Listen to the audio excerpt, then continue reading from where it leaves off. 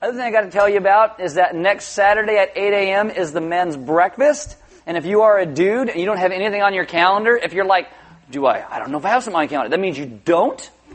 So you're going to get up and you're going to come to the men's breakfast. They're doing breakfast burritos, but you get to make your own.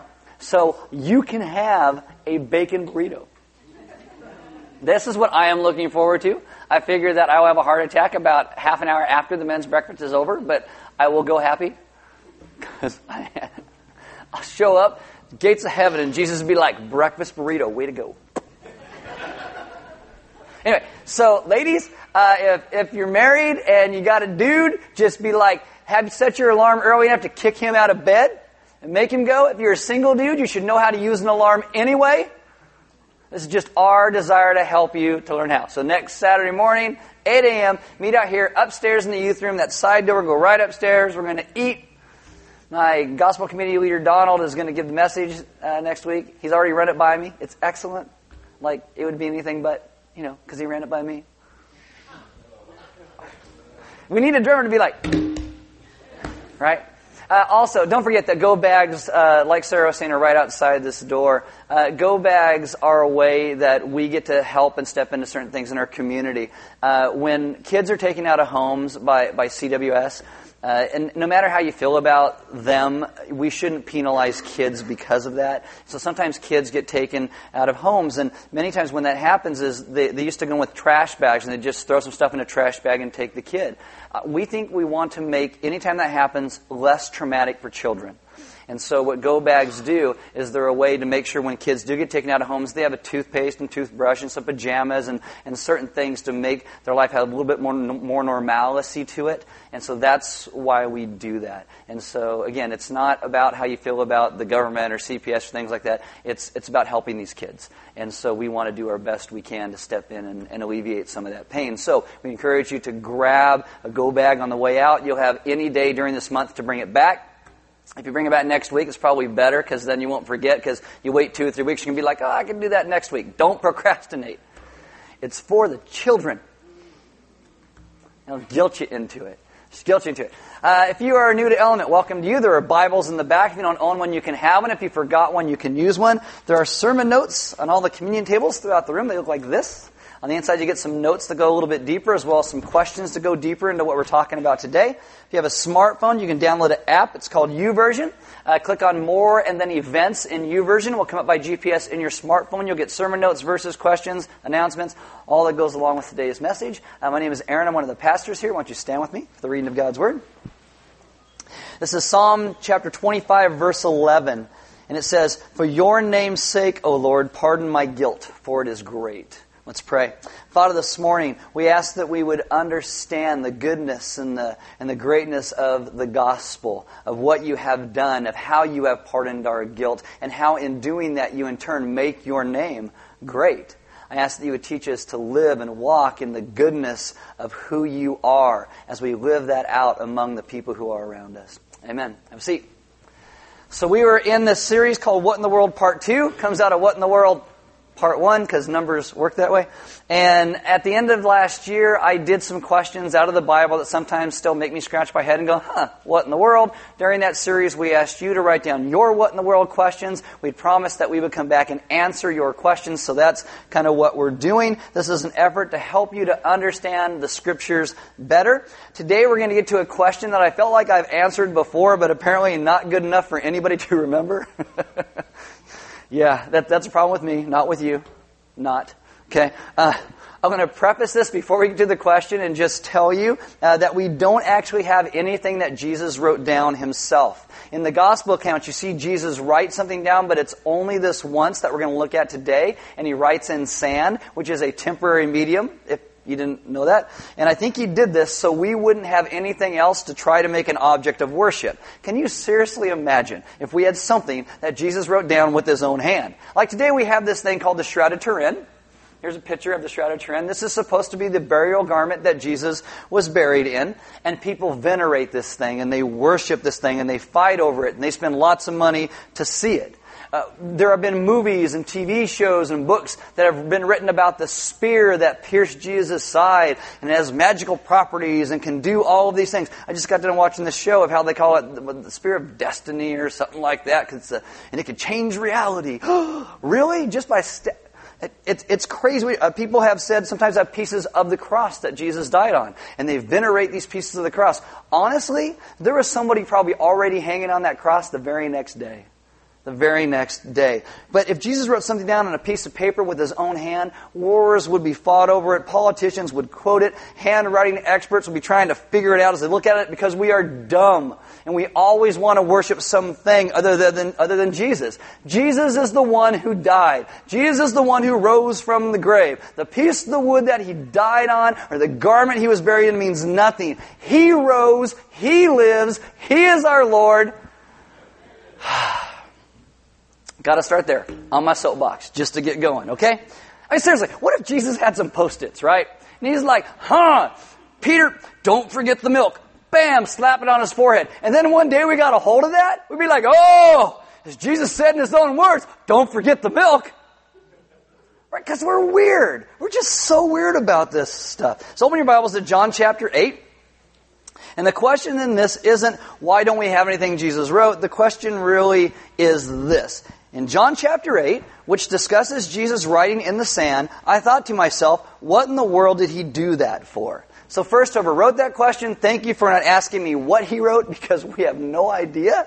But you asked me why, and I got a little bit of speculation on this, but again, it's just speculation. I do not claim to know the mind of God. Anybody who says they know the mind of God, run the other way, okay? Jesus didn't say why. I've got some speculation. And as we kind of walk through today, we're going to get to some very serious stuff.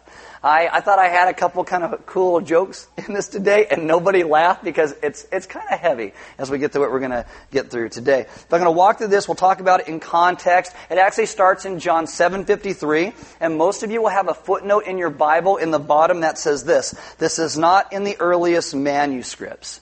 The story we look at today is about a woman who was caught in adultery. And this story is going to be depicted in almost any Jesus movie you ever see. Even the movie The Passion, which is about like the last few hours of Jesus' life, they still have a flashback and put this in it. This is like one of the most loved stories in the Bible, but it's not in the earliest manuscripts. There's a debate among Johannine scholars whether this section belongs in the Bible at all. And I personally think this is a great debate that we should have.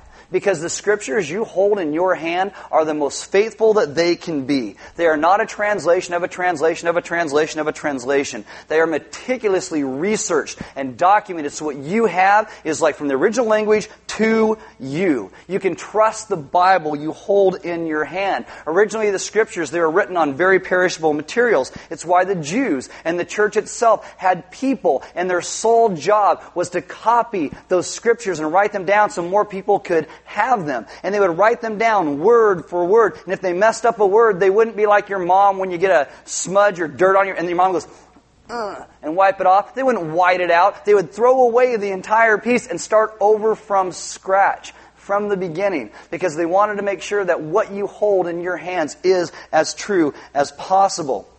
Today, we have over 25,000 different pieces of manuscript of the New Testament Scriptures. Of the New Testament Scriptures. This is more than any other thing out there. Nothing is even a close second. If you've ever read in school Plato or Aristotle, we have 25 times more evidence of the Scriptures than we have for those things. You ever read Shakespeare? We have more evidence for the New Testament Scriptures than we do for Shakespeare. To be or not to be. Right there. That's how nothing is even a close second. So the section we look at today, it doesn't show up in some of these earliest manuscripts that we have. It appears around the 3rd to the 5th century. So people wonder, should it be there? Why don't those early manuscripts show it? And there's two explanations. The first one is a guy named Jerome, early church father, lived during that 3rd to 5th century, and he was one of the first Bible translators. He took the Hebrew and the Greek, and he translates them into what is known as the Latin Vulgate. At the time, Latin's taken over the world, so they want a translation that people can read, so they do it in Latin. Originally, the King James Version of the Bible was translated out of this Latin Vulgate. And when he does his translation, he includes this section in his translation because he believed it was a truthful portrayal of events that did occur. There is no debated doctrine in it. There's no contention. It's completely in line with Christ's character. The second person that I'll talk to you about is a guy named Augustine. And Augustine infers that in the early church, there was a lot of adultery because Romans didn't know how to handle the internet. And this adultery would then get found out, and church leaders would go and confront them, and they would take this section of the Scriptures, and these people who were caught would say, see, Jesus didn't condemn it, you shouldn't condemn it, it's all okay. So some of these early church leaders, Augustine says, didn't know how to combat that, so they just took it out. And then they realized, we probably shouldn't jack with Scripture. So they didn't put it back in. All this to say is that I think it actually should be in the Scriptures. I think it's in line with Jesus' character, and I think it's very important for some of the things that we study, and especially how we understand grace. So John 7:53 is where it starts. Here we go. They each went to his own house, but Jesus went to the Mount of Olives. Early in the morning, he came again to the temple. All the people came to him, and he sat down and taught them. The scribes and the Pharisees brought a woman who had been caught in adultery. And placing her in the midst, they said to him, Teacher, this woman has been caught in the act of adultery. This woman has been caught in adultery. Now, as we start, I want you to understand a couple things. Number one, people in our world get lost and hurt a lot. Certain things happen in their lives. People make mistakes that destroy their lives forever.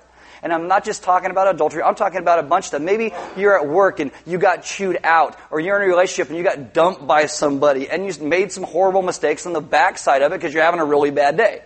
In the end, we should be a people who respond as God calls us to, but sometimes we make stupid mistakes. In Romans 15:7, Paul says, accept one another then, just as Christ accepted you, in order to bring praise to God. Now, accepting someone in the context that Paul talks about it is different than how we understand accepting somebody. When we hear accept somebody today, we think condone whatever they do and say it's okay. That's not acceptance. In the Scriptures, acceptance meant that you want the best for someone's soul, no matter what they did or what they will do.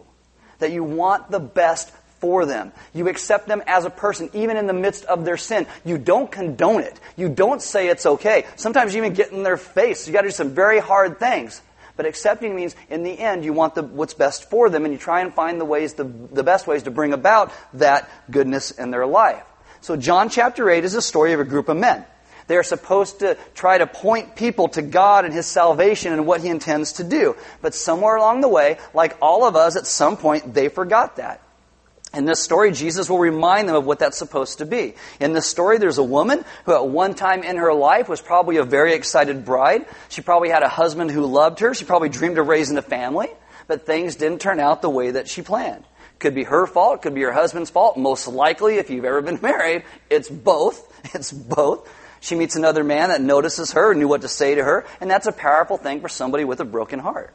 So the woman, she finds a man who seems to care. It's probably very innocent at first, until certain lines start to get crossed. Maybe it's a touch that lasts too long. Maybe it's a sharing of a secret. Maybe it's the betraying of her husband's confidence by not speaking of him with honor. Maybe she didn't notice what was going on, but in the end, she actually chose. And then she starts to cross other lines until it's a full-blown affair. And as long as these are two separate worlds, she can live two different lives. She can pretend one didn't exist and lie about the other. She didn't have to think about what this is doing to her kids. She didn't have to think about how it's actually damaging her soul, but it was. And this is what I told you 2 weeks ago. Sin unchecked always leads to more sin. Always. And in the end, sin in our lives is going to make us start to justify these stupid things that we're doing. Oh, it's really not that bad. Oh, it's really okay. And we start justifying these things. She probably used to be very honest with her husband or her church or her family. The first time she lies about it, she's probably sure everybody can see it, but nobody really does. So then she doesn't notice and continues on and keeps lying, and her heart becomes very hard. She's become a liar. The first time she probably went to temple after she slept with this guy, she's probably like, God's going to strike me with lightning. But God didn't. And now she doesn't really think about God either. And when God speaks, she can't hear God speak. She's kind of become a hypocrite. She doesn't notice what's really happening to herself and her heart. And then you have this night or this day, and it finally arrives, and she's with this guy again, and the door swings open, and there's all these men outside. They're waiting, and they're watching. She probably screams and cries and begs for mercy. Probably wishes she can go back to the very first time she crossed that first line and say, I wish I never crossed that line. It's a lot like Adam and Eve in the fall, right?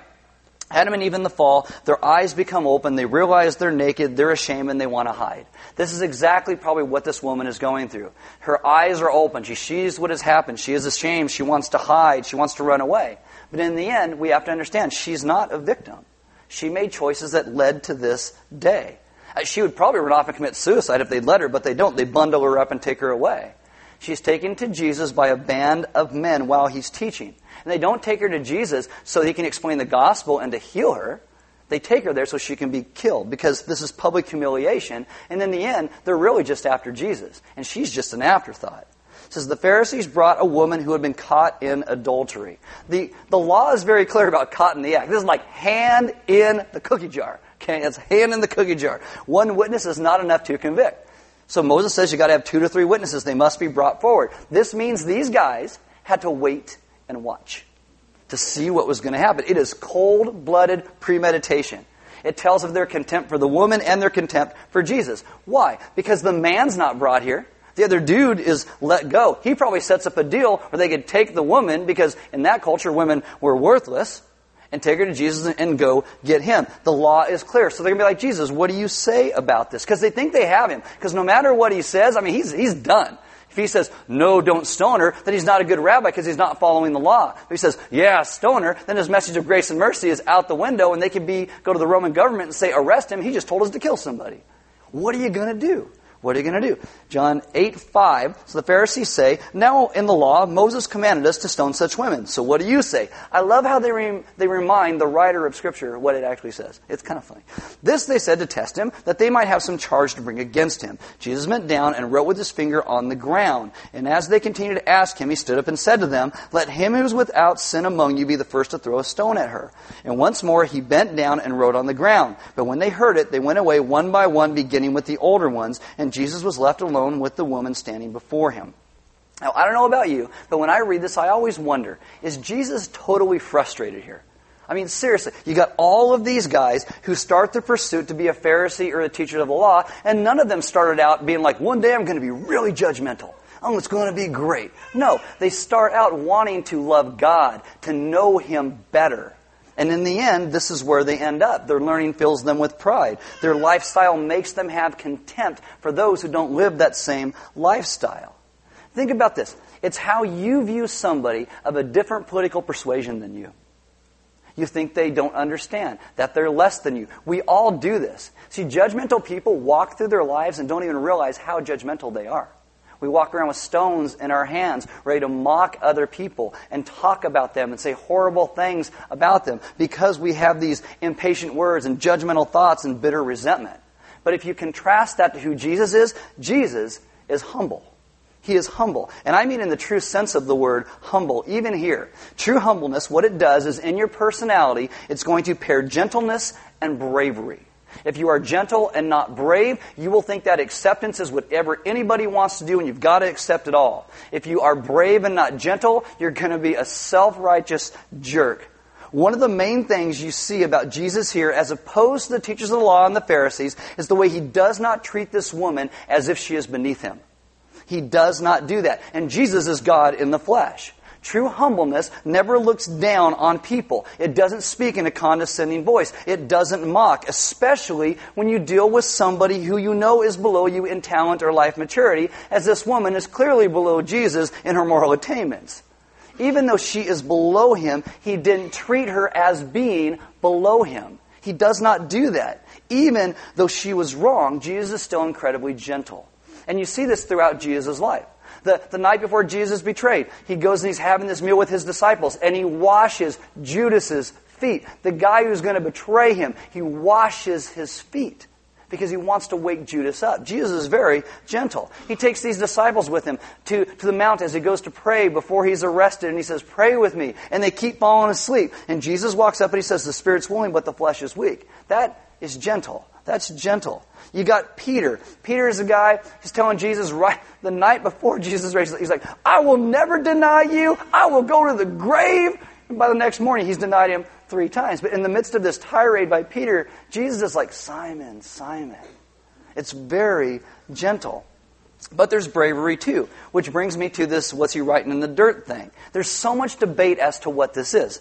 In Roman law said a judge wrote down a sentence and then he would read it. So some people say Jesus was writing it down, showing he's the only one that had the right to judge. Some think he was writing the Ten Commandments. Some people think he's doodling. I think he is doodling because I would doodle. I'd be like, oh.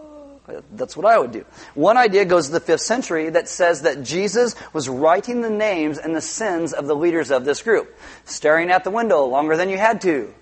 Oh, setting somebody up. But the what in the world question is actually why. Because this is a crisis. This is a big issue. In people's eyes, Jesus' messiahship is at stake. This woman's life is at stake. And he's doodling in the dirt. Why is he doing that? He stands up and he says, let him who is without sin among you be the first to throw a stone at her. And then he goes back to doodle in the dirt. Why? Why? And I think this is why what he writes is not as important as why he's actually doing it. I think what John is trying to get across to you and to me when we read this story is that Jesus is poised. He is calm. He is fearless. Today we would call this unflappable. He is unflappable.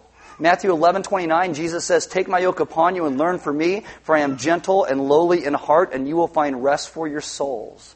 The word there that Jesus uses for himself as gentle, what that word means in the Greek, it's an animal or a powerful wild animal that's now submissive to its rider. It's like a tamed wild animal. What it tells you is that when Jesus comes to earth, he doesn't give up his power or his greatness. Matthew 26:53, he says, I can command angels right now to come down and do this thing. On earth, Jesus still has power and glory. He just doesn't exercise it. Why? He is submitting everything to the will of the Father. That's why. He could wipe all of these guys out. I'm done with you. I am tired of these arguments. Boop. Just done. But he doesn't do that. He continues to try to open their eyes, to teach them, to grow them, to show them grace, to remind them of what they were meant to be, of why they wanted to read the Scriptures in the first place. And that's where bravery comes in. In our minds, gentleness and weakness go together. But in the Scriptures and Jesus' theology, they are utter opposites. Gentleness and weakness are opposites. This is one of the things that, if you really think about it, it's scary about Jesus. He says, I am Lord of heaven and earth. I saw Satan fall like lightning from heaven. Before Abraham was born, I am. He makes all these incredible statements. I am the judge of all the earth. I can forgive all sin. Jesus never once says, oh, I'm nothing. He never does that. Never. And what he does is he becomes a servant. He acts like he's nothing, but he knows he's not. And this is the exact opposite of how you and I go through our lives and our understanding of humility. Most of us, we go through our lives and we feel inferior. So we build these walls. We try and and we bluster and try and say all these things so people think that we are superior, that we know what we're talking about, we know what we're doing. We're always trying to compensate for it. But Jesus knows he's superior. And in a sense, he's the one that actually acts inferior. He puts all of his power and his glory under the interest of seeking and serving and saving the lost. George MacDonald once said, real humility is not thinking less of yourself, it is thinking of yourself less. C.S. Lewis quoted that, and then C.S. Lewis says that not being humble, he says, is unsmiling concentration on the self. He calls that a mark of hell. True humility means that you are free of having to think about yourself, to always focus on yourself. If you are someone who always says, oh, I need compliments, or I'm always getting my feelings hurt, that's because you're self-focused. You are always looking at yourself. You have an unsmiling concentration upon yourself. Jesus shows himself to be unflappable because he knows who he is. And he writes on the ground as he allows people to begin to process through the things that he is saying. Let him who is without sin among you be the first to throw a stone at her. You go to verse 9, it says, but when they heard it, they went away one by one, beginning with the older ones. And Jesus was left alone with the woman standing before him. Jesus stood up and said to her, woman, where are they? Has no one condemned you? She said, no one, Lord. And Jesus said, neither do I condemn you. Go, from now on, sin no more. He is unflappable. I think that kind of is the answer to the question, but I think it's so much deeper than this. So let me spend a little more time going a little bit deeper in this. The first thing you see in this is that Jesus honors the law. He says, let him who is without sin among you be the first to throw a stone at her. Basically, at this time, if you were going to be a witness against somebody for this and they were going to be stoned, you also had to be the executioner. It's why they had stones in their hand. But the law also teaches that if you're going to go and be this witness and this executioner, you cannot be guilty of the same crime. So there's evidence here that supports the idea that when Jesus says, let him who is without sin, let him cast the first stone, it does not mean, and they would not taken it to have mean, that you can only judge somebody if you're sinless. You can only punish somebody if you're sinless. Like if you have to be sinless before you punish somebody, does that mean you grab Richard Ramirez, the Night Stalker, mass murderer, and be like, I would throw you in jail, but I'm not sinless myself, so I guess you get to go. No, that's not what it means. Jesus, in a very penetrating way, probably looks at some of these guys, and part of what he's saying is, some of you are adulterers too. And just points at it. And then he starts to write on the ground. And they're like, oh, what's he writing on the ground?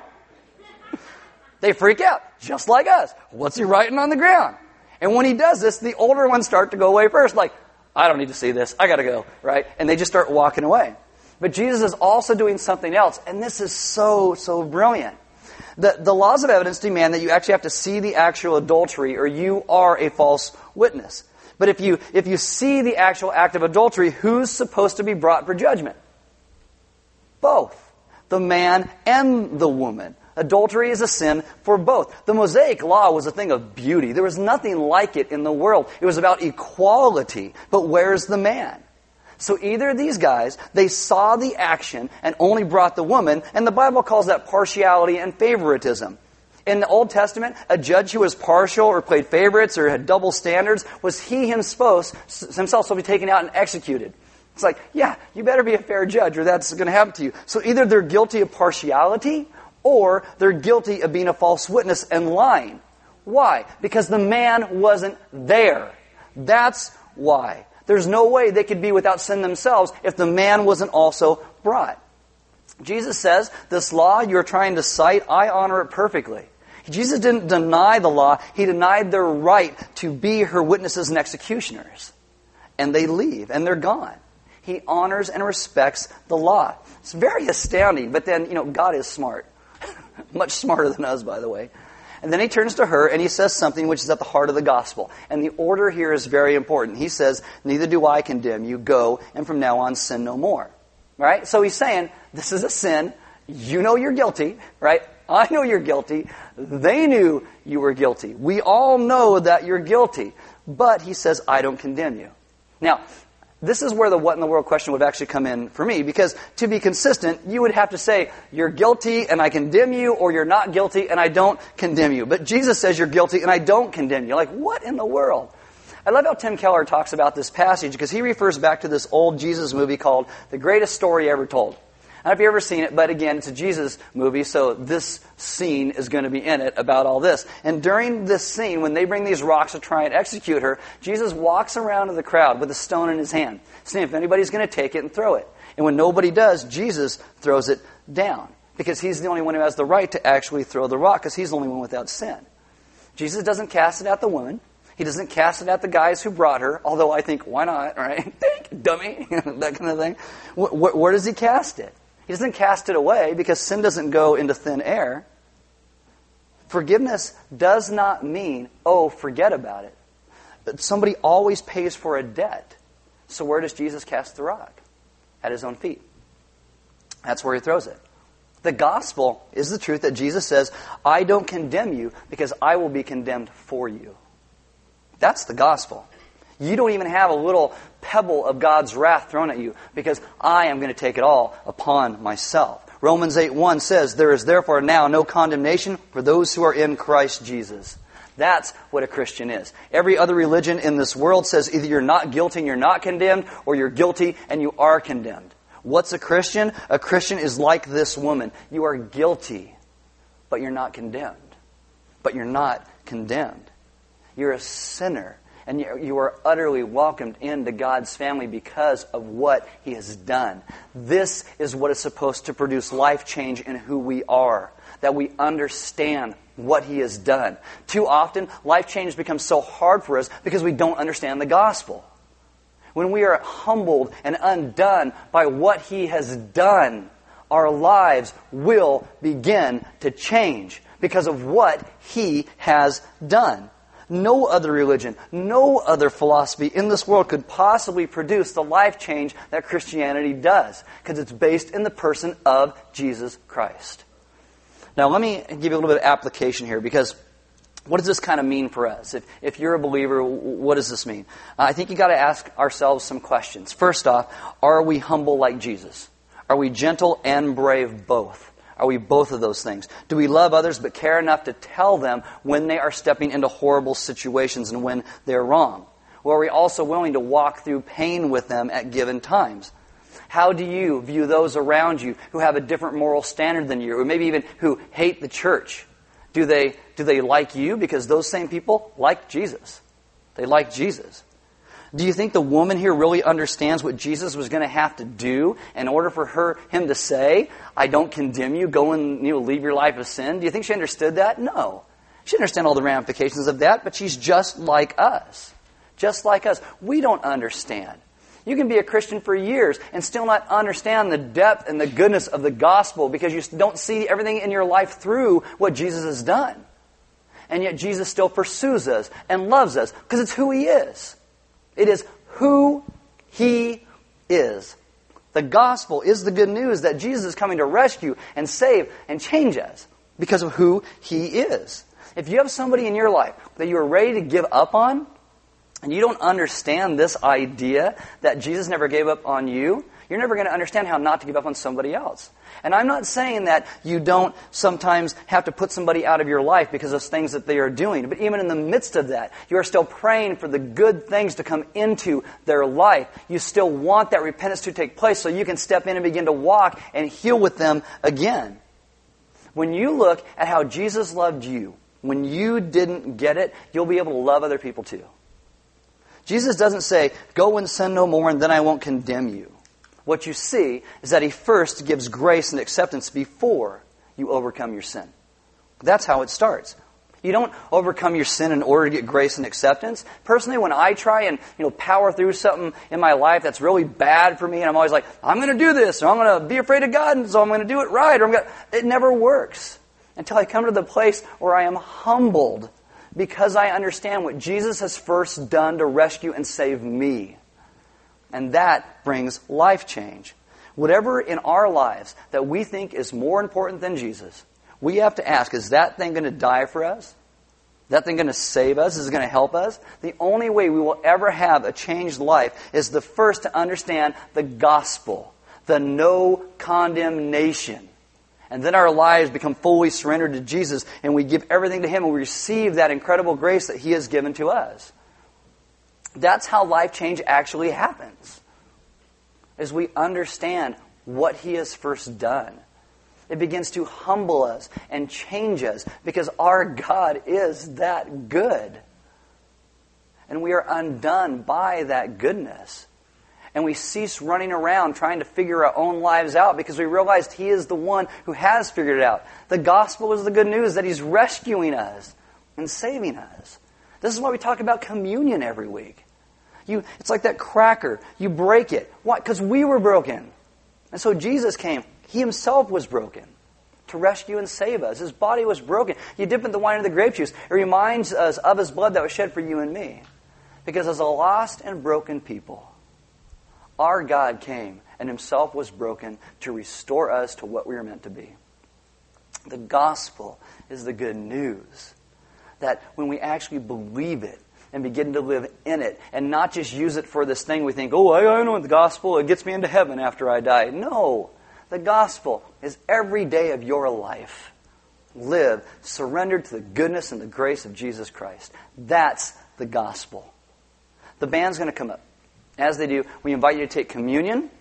Be some deacons in the back. And if you guys need prayer, they would love to pray with you. Maybe you're in a place today where you feel like there's condemnation heaped upon you. And you want to understand what it means to really live in the grace and the goodness of what Jesus has done. They'd love to pray with you about that. They would love to move you to a place maybe you begin to understand who He is and what He has done and understanding the gospel better. As we do these things at Element called redemption groups, this is what redemption groups center around. Beginning to see our entire world through the redemption that has first been given to us. As our God is so good. And so often we run around and we don't believe it. We don't accept it. We don't live in it. But we must become a people who understand the grace and the goodness of the gospel and begin to live that out in all that we do. Because if we don't, We'll either be gentle and not brave, or brave and not gentle. And we are intended to be both. And if you would like prayer, there'll be people in the back to pray for you. There's offering boxes in the side wall in the back, and we give because God gave so much to us. Giving is part of our worship, so you have the opportunity every week.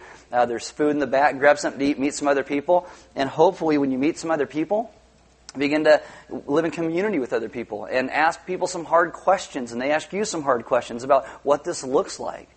Do you see the value in other people like God finds value in you? Sometimes it's really bad because you get around a bunch of people who are just like you, and you all just become a bunch of Pharisees. And you're like, you mock and make fun of other people. It's like, yeah, because they're stupid. There needs to be somebody in your life who can take you a step back and be like, yeah, that's probably not the best way to talk about people, right? We need to have people who can speak the truth to us. And that's one of the reasons why we always try and connect you guys to other people, so we can have those in our lives to walk us through. Because God intends for us to walk with others in our lives so we understand the gospel better and better and better. Guys, our God is good. Our God is good. We are the ones who fail to realize it. But the more that we understand it, the more our lives will change. And the more He will get glory, the more we will live in joy. And I think the more our lives will change because He becomes first. And we change because He has first loved us and first blessed us and first given to us. Let's pray.